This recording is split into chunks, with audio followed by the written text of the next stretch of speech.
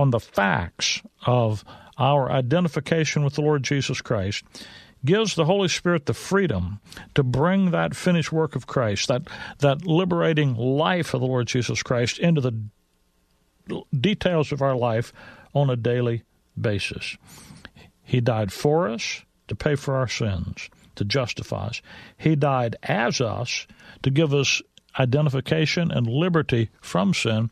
Then he rose from the dead. You see, there's the finality of the cross that puts away the sin issue. Then there's the reality of the life of the Lord Jesus Christ. That's why salvation is more than just simply forgiveness. Isn't it wonderful that it is that? But there's more to it. There's life in Christ Jesus, and the law of the Spirit of life in Christ Jesus has made me free from the law of sin and death. Well, it's that word of God. Jesus said, the words that I speak unto you, they are spirit and they are life. The Spirit of God wrote his word, and the Spirit of God uses his word, doesn't work apart from his word. Someone asked me just a couple of days ago, what is inspiration? What does that mean? And, if you just look at that word, inspiration, in, spirit, ation. God, the Holy Spirit, put his life in some words. He wrote those words down in a book, has preserved them through history for us. We have it translated into our own language right here on the table in front of us. And when you have a King James Bible in front of you, you have every verse that ought to be in the Bible in that book. You have left out every book that ought not be in the Bible. And you have them translated into your language exactly the way they need to be translated, so that you can trust them and rest your life in them. And then the law of the Spirit of life in Christ Jesus makes you free from the law of sin and death. Well, we're looking at, in our studies together, at the issue of Pentecost. And we've been looking now for a month or so in our studies at what really went on the day of Pentecost. And it's startling for most people to discover that Pentecost was never designed to be a pattern for you and me to follow today. Most of Christianity, most of the church, so-called, looks at Pentecost as the pattern for today. But when you begin to study the Bible carefully, you discover that rather than constituting a pattern for our obedience and for us to follow in the dispensation of grace, the book of Acts really is a book of transition. It's designed to explain why the program that begins in the early part of the book of Acts passes away by the time you come to the latter part of the book of Acts.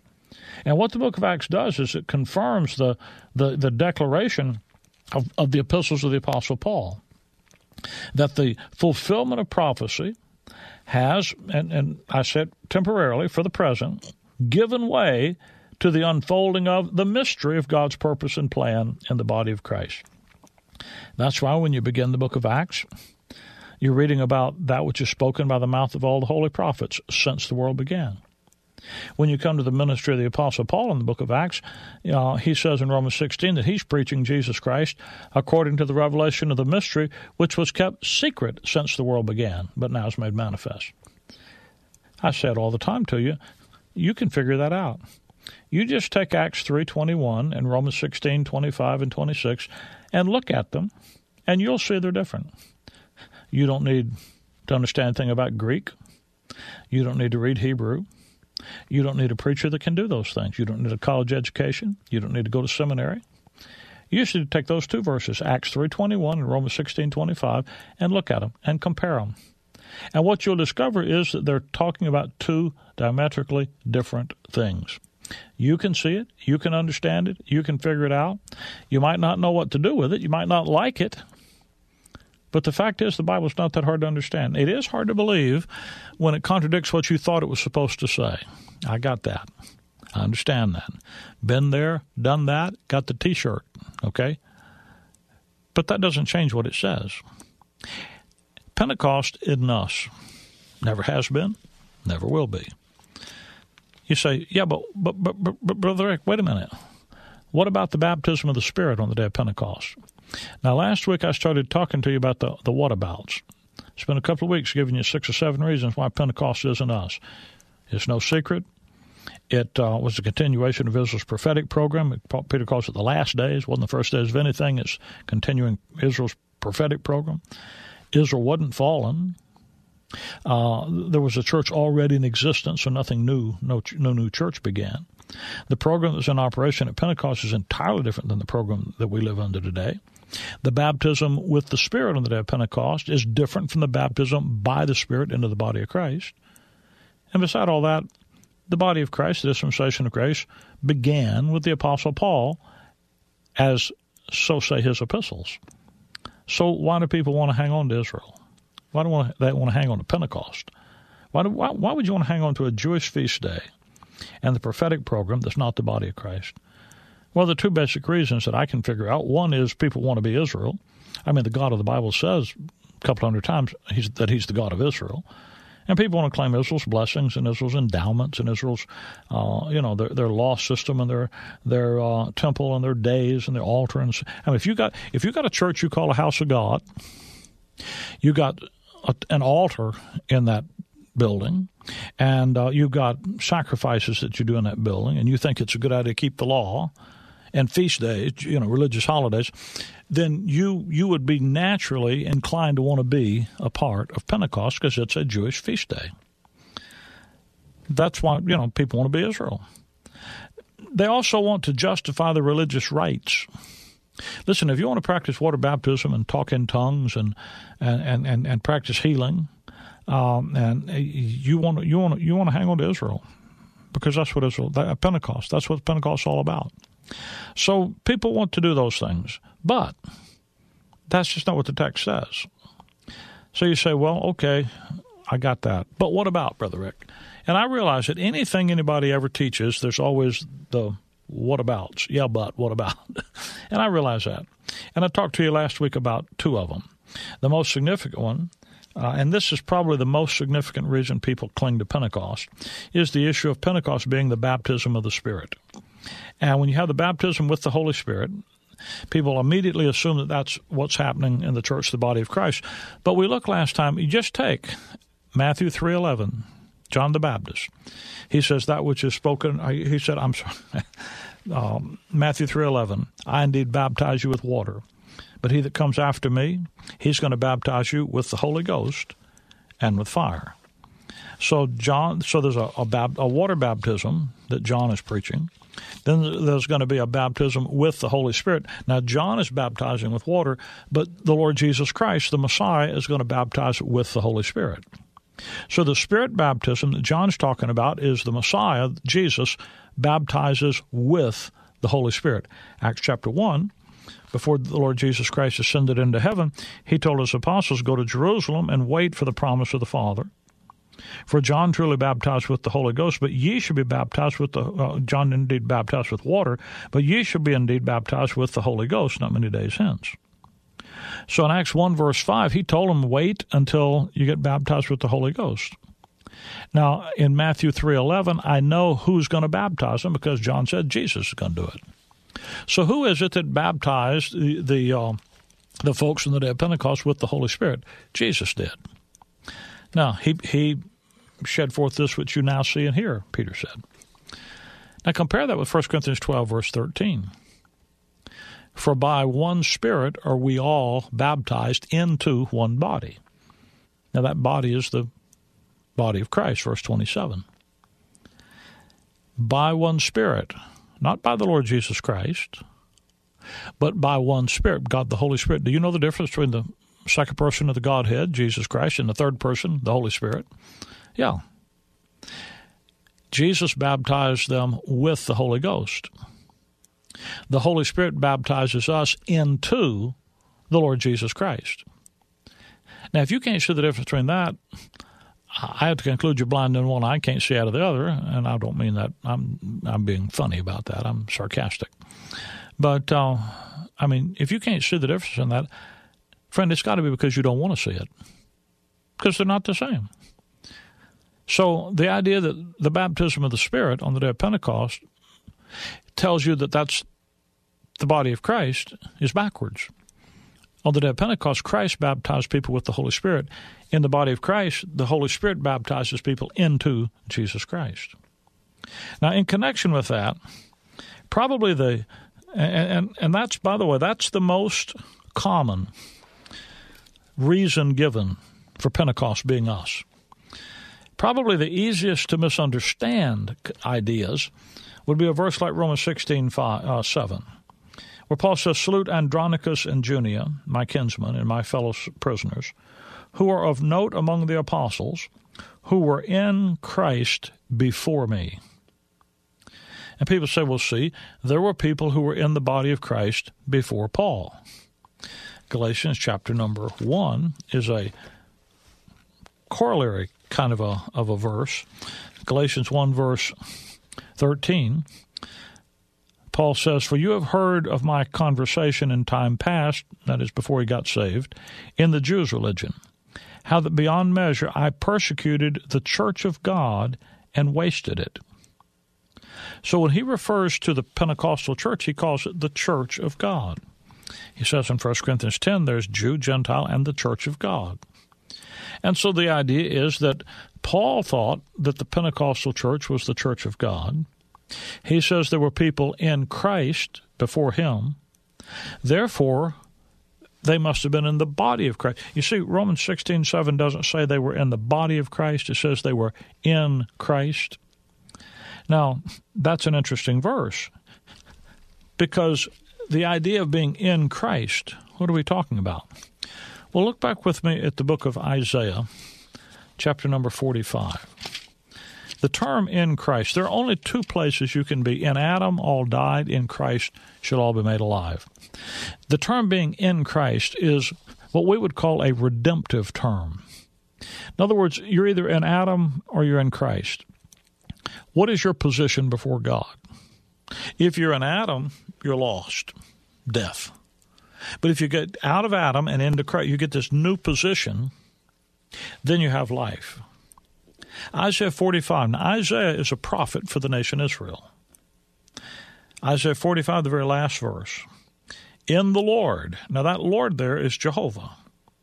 But if you look back at verse number 23, Isaiah 45, verse 23, he said, "I have sworn by myself, the word is gone out of my mouth in righteousness and shall not return, that unto me, Jehovah, every knee shall bow and every tongue shall confess." Now in Philippians chapter 2, verse 9, 10, and 11, Paul quotes that verse as a reference to the Lord Jesus Christ. So the Jehovah that's talking here in Isaiah 45 is Jehovah, God the Son. And he says in verse 25, "In the Lord shall all the seed of Israel be justified." You see, that's being in Christ is a redemptive term. In John chapter number 14 and John chapter number 17, John, the Lord Jesus Christ, tells his apostles, he says, "In that day you shall know that I am in my Father, and ye in me, and I in you." Well, to be in Christ and to have Christ in them, that meant that they were a part of the family. They were a part of the true. They were righteous. They were justified. They were believers in Israel. So you can be in Christ according to the prophetic program.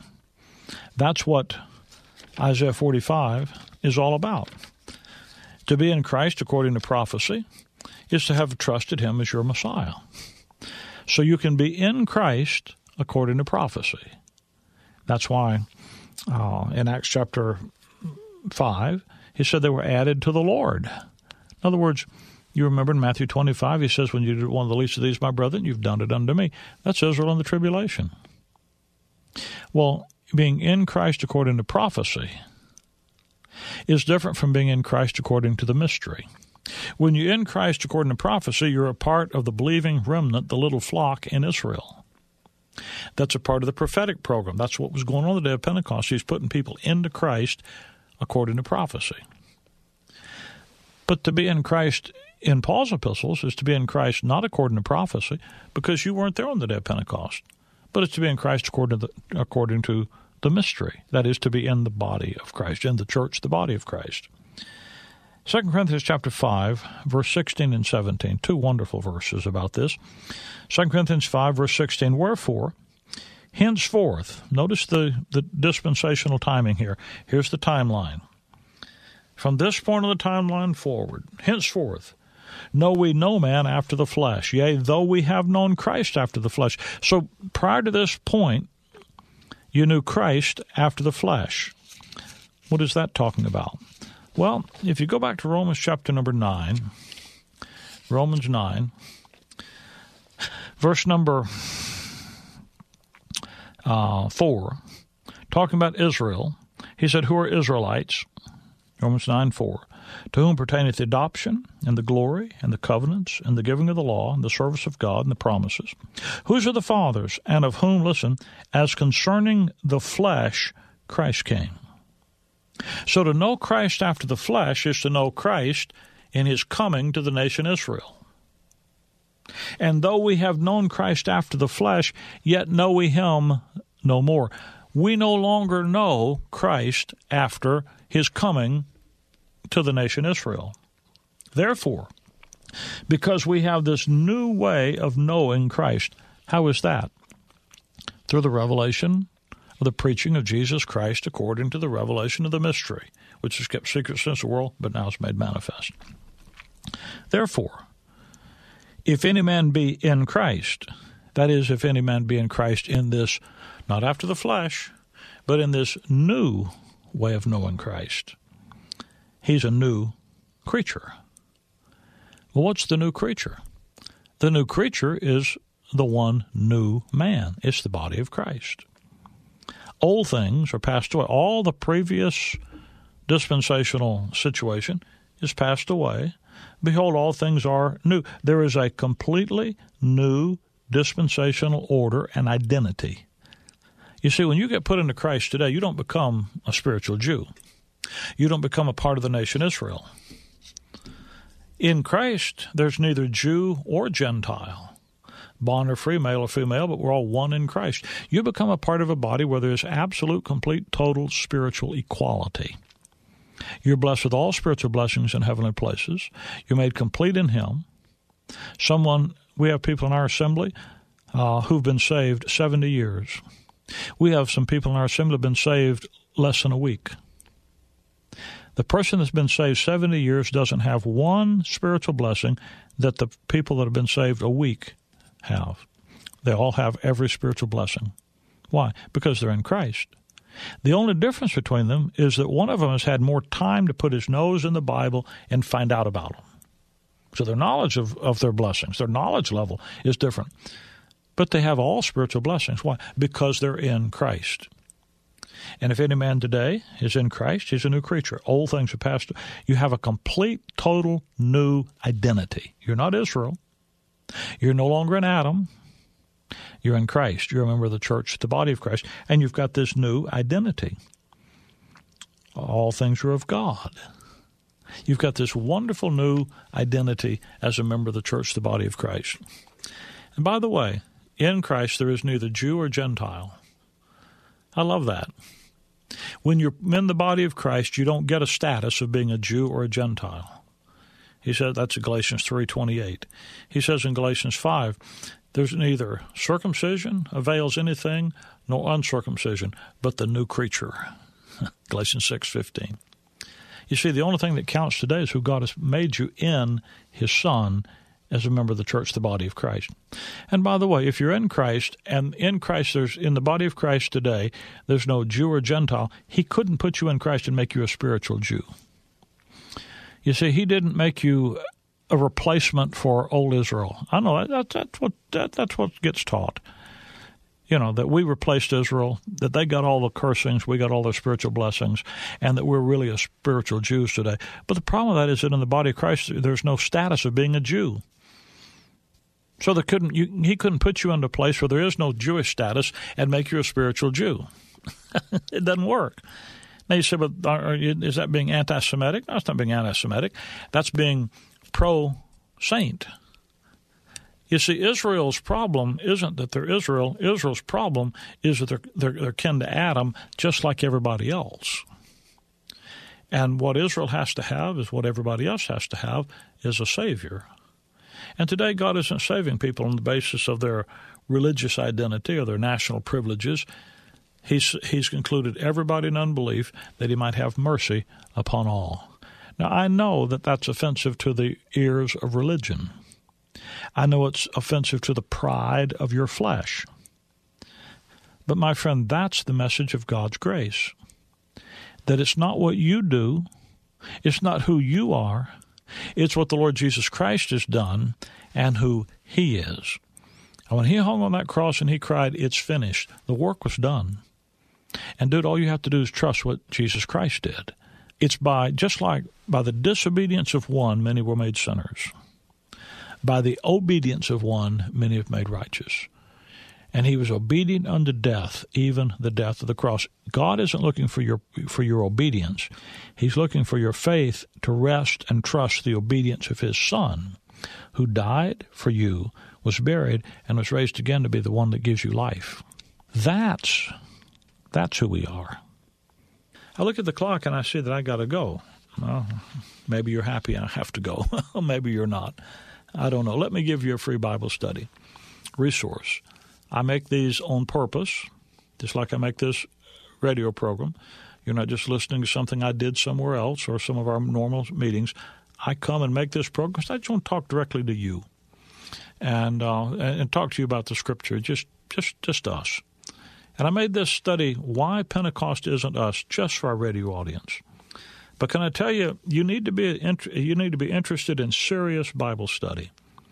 If you're not, well, save yourself some time and us some of the Lord's money, and don't request the Bible study. But if you are, if you want to see what the Bible actually says about these issues and how right division can clear up the confusion and give light and understanding, then you call us and get a free copy of this Bible study, Why Pentecost Isn't Us. You call me here at our toll-free number, 888-535-2300. That number again is 888-535-2300. That's 888-535-2300. You can also look us up on the Internet at graceimpact.org, graceimpact.org. That's how you can check us out. You can see who we are, what we're about.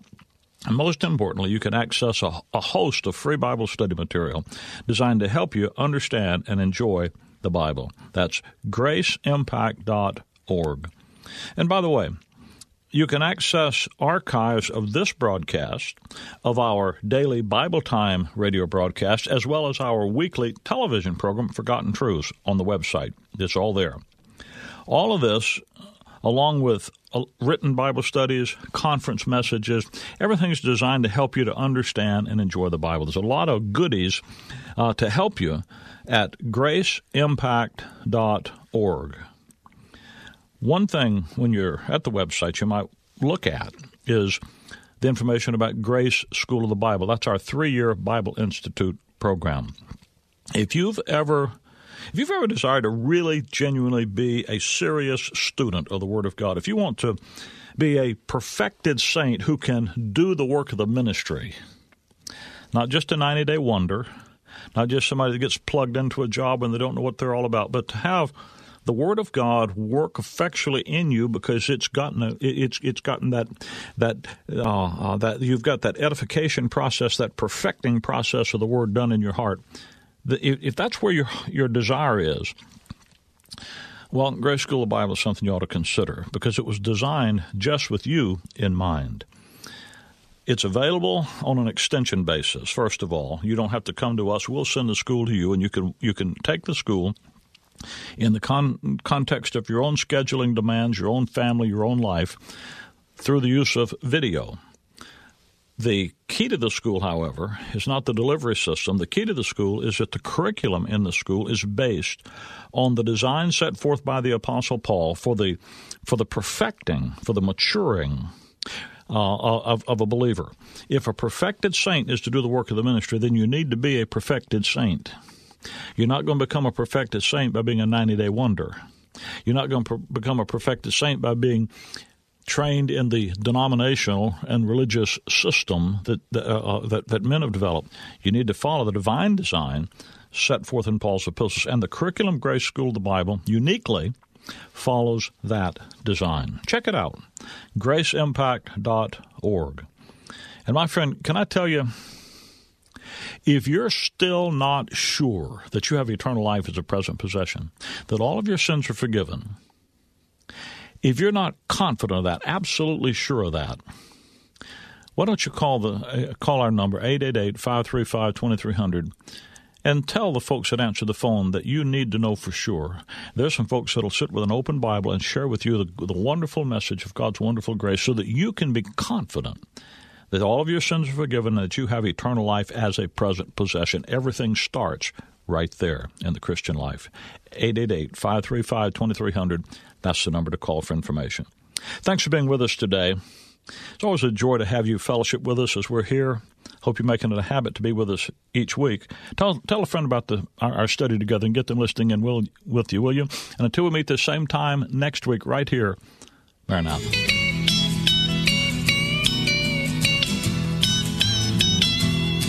So when you're living from day to day, remember what God's Word has to say. Be strong in the Lord and His finished work, and let the words of Christ fill your soul. Stand fast in the liberty where Christ has set you free. Stand fast in the liberty of God. Remember that you're a son, a joint heir of inheritance. Stand fast in all that Christ has done. Stand fast in all that Christ has done. Join Providence Theological at the 2021 John Bunyan Conference, June 20th to 23rd. Grace Church in Franklin, Tennessee is graciously hosting Providence Theological's 2021 John Bunyan Conference. This year's theme is Galatians, breaking free, staying free. Among the conference speakers are Pastor Gary George, Zachary Maxey, Jeff Volker, Pastor Gary Scott, Renee Fry, Pastor Bill Sasser, Pastor Blake White, and Dr. Tony Costa. Visit ptinct.org. That's ptinct.org for details. Take the Word with you wherever you go with our mobile app, thewordorlando.com, Alexa, TuneIn, iHeart, and Odyssey.com, AM 990 and FM 101.5. The Word, a bigger and stronger voice for God's Word, is now here. 50,000 watts. The new AM 990 and FM 101.5. The Word, WTLN Orlando, where faith comes by hearing. Portions of this broadcast hour are pre-recorded. Make It Clear Ministries has sponsored this Make It Clear broadcast.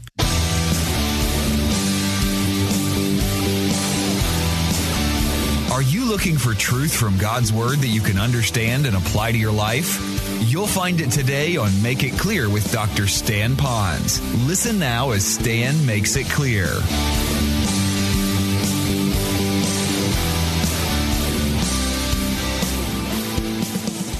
People come to our house, and we're a very busy house, but we're also a very calm house. So majority of the time when Carol and I are alone at the house, believe it or not, it's a very peaceful house. You might not think so because of my personality, but it is really chilled out. And so our dog gets up in the morning, eats, goes to the bathroom, goes back to sleep. Gets up 3 hours later, goes to the bathroom, goes back to sleep. Lunchtime, has lunch with us with a chew bone. After lunch, goes back to sleep, and goes on all day long. People come by and they say, your dog is the calmest dog. He hasn't barked this whole time.